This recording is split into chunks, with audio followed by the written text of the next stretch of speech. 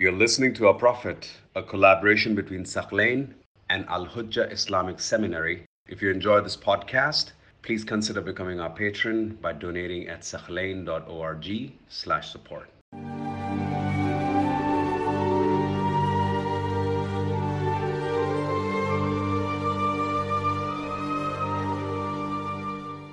There's another hadith that is a point of a lot of discussion between Sunnis and Shia. It's called the Suwayhibat of Yusuf. The female companions of Yusuf. That's like the heading of the hadith. Basically, there was an incident that happened right before the Prophet passed away. Shias and Sunnis have two different interpretations. The Sunnis have narrated mainly through Ayesha, like she's one of the biggest narrators of this incident, even though there are some others who have narrated it in like Bukhari, Muslim, and these other hadiths.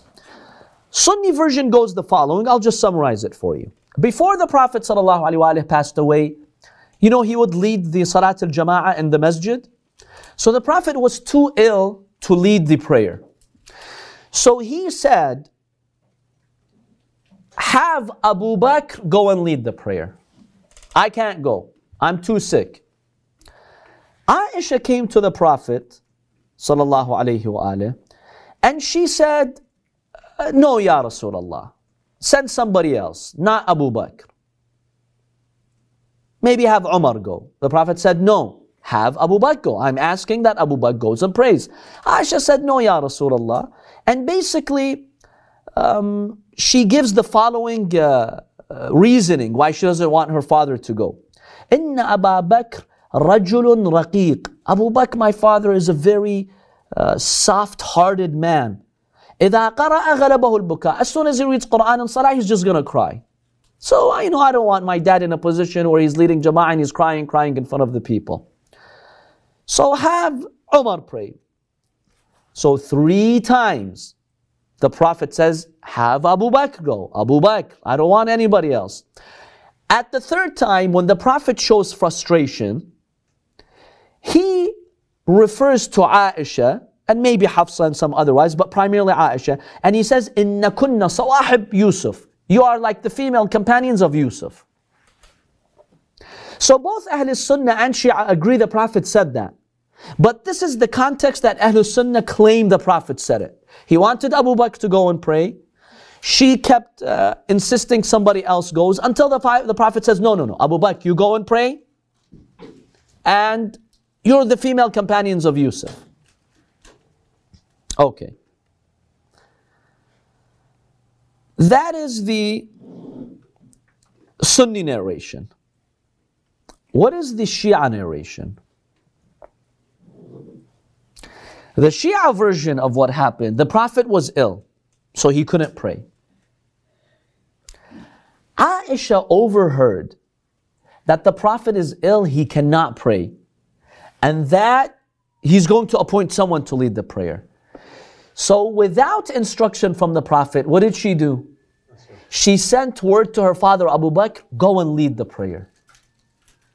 To make it seem in front of Muslims that it's a request from the Prophet.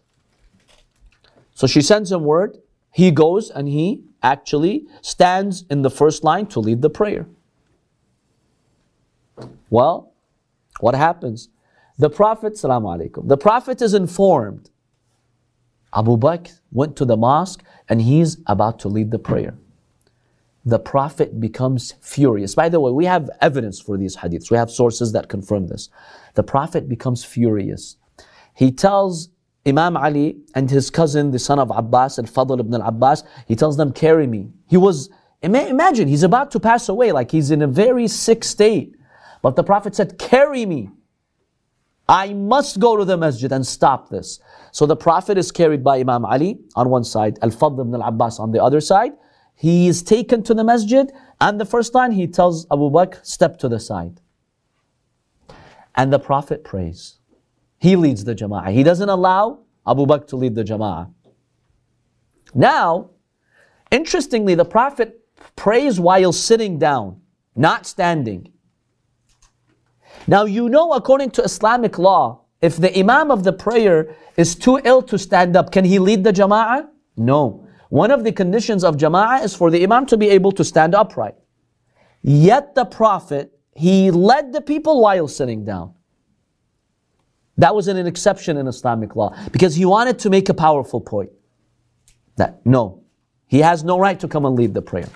So then the Prophet realized it was Aisha's plan and conspiracy to have Abu Bakr. So he got angry and he said what? You are the female companions of Yusuf. So the Prophet said this, according to Shia hadith and Sunni hadith. He addressed Aisha, إِنَّ كُنَّ صَوَاحِبِ Yusuf. You are the female companions of Prophet Yusuf alayhi salam. طيب. I've narrated you the two versions. You know, Sunnis have a different story, the Shias have a different version. What does this mean? And who are the female companions of Yusuf that the Prophet is likening Aisha to? If you're familiar with the story of Yusuf, who are the female companions of Yusuf? Remember how Zulaykha, when people found out that she's in love with Yusuf and she made this whole thing, this whole conspiracy, people started to blame her. Oh, you know, what a shame. A woman who's married in such an important position, she fell in love with her slave. That was, you know, shameful in that society. She got angry. She's like, okay, these women who are rebuking me, they don't know what Yusuf looks like. Let me show them. That way I'll keep them quiet. So she invites them in a very royal, nice setting. She gives them fruits and a knife. Her idea was they're going to get so distracted by Yusuf's beauty that they're going to cut themselves. It was all planned by her. So while she asked them to cut the fruits, she told Yusuf, enter. So he entered into their presence. When they saw the beauty of his face, they were so distracted, they started cutting their own hands. They bled. They cut their own hands. So after that, when they saw the beauty of Yusuf, she told them, see, all this time you blamed me, now you know what I had to go through. They're like, we're sorry. We didn't know it was to this extent. You're off the hook. Believe me, it's not shameful anymore. Any woman who would have been in your position would have, done the same thing. So it's good that you clarified that. These females with Zulaykha are considered Sawahib Yusuf, the companions of Yusuf. Now question, what these women did and all that conspiracy, was it a good thing or a bad thing? The whole thing that they did with Yusuf, was it a positive thing in Allah's obedience or was something negative? Something negative, of course. Because Zulaykha wanted to justify her sin. And then they encouraged her, and it's after that that they decided to jail him. They told him, look, either you come and you let us do what we want to do with you, or we're throwing you in jail. He says, no, I'd rather go in jail. So what they did, was it decent in God's obedience, or was something indecent? Indecent. So if the Prophet says, Aisha, you're like those females, is he praising her as Ahl Sunnah claim? Or is he basically rebuking her? What do you say? He's rebuking her. It's very obvious. So we have in Sahih works the Prophet rebuking Aisha. Now what's Ahl Sunnah's explanation then? Why did he say that to her? This is what Ahl Sunnah say. Basically,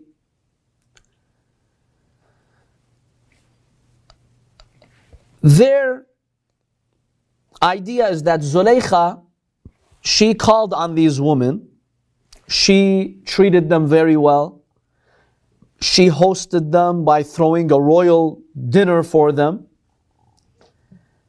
and she wanted them to, not rebuke her for loving Yusuf.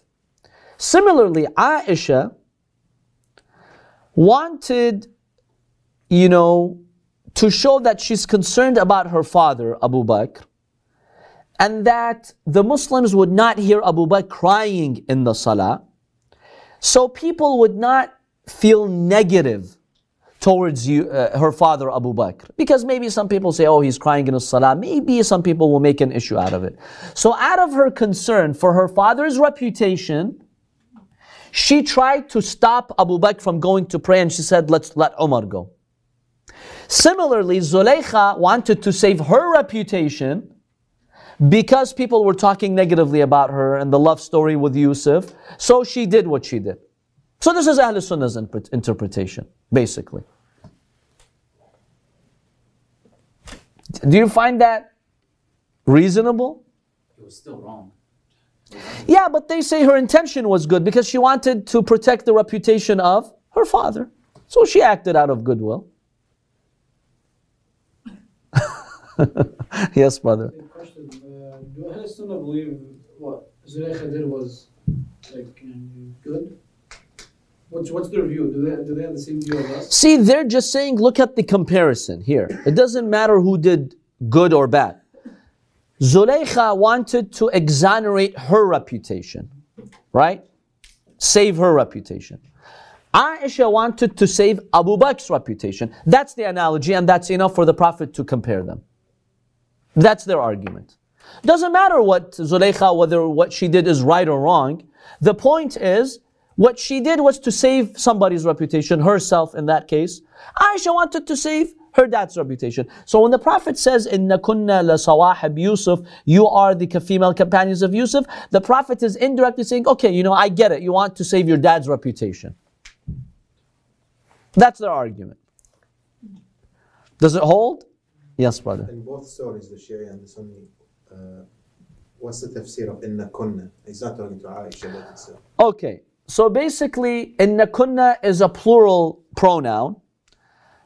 What is meant is only a person, Zulaykha. Right? Zulaykha was one person, but because, she acted with a group, you would refer to her in a plural sense. Similarly, the Prophet meant Ayesha specifically, but he says, you guys, meaning this party, this group that thinks alike like this. Sometimes in the Arabic language, you would just say it. Or sometimes the Quran tells us in some verses, الَّذِينَ قَالَ لَهُمُ النَّاسِ. Someone, one of the hypocrites came and he said something, one person, but the Quran says, the people said it. Why? To give it more significance. Or because others, the people, were okay with it. So the Quran holds them the responsibility. So we have these two versions about the prayer of Abu Bakr. But what we know is that the Prophet said this statement. Our analysis is, if you want to stay true to the analogy, what Zulaykha did was wrong. So we know what Ayesha did was wrong. So to justify it is far-fetched. So why would I marry why do I marry? Why would I follow someone? Why would I follow someone and take her as a source of authority? Because remember, this is our point of discussion. We're not saying we have a personal problem with Ayesha. We're just stating why we don't follow her and consider her as a source of authority. So when the Prophet has labeled her as such, why follow her? So that's the third reason why we don't follow Ayesha. The first reason is Surah Al-Tahrim. We've examined that in detail. The second reason is what? Ha huna al-fitna. In Bukhari and Muslim, the Prophet pointed to the house of Ayesha and he said, from here is the fitna, from here is the fitna, from here is the fitna. Min huna haythu huna yatla'u qarnu shaytan. The horn of Satan will emerge from there. And we've presented, the analysis on that. And this is the third reason.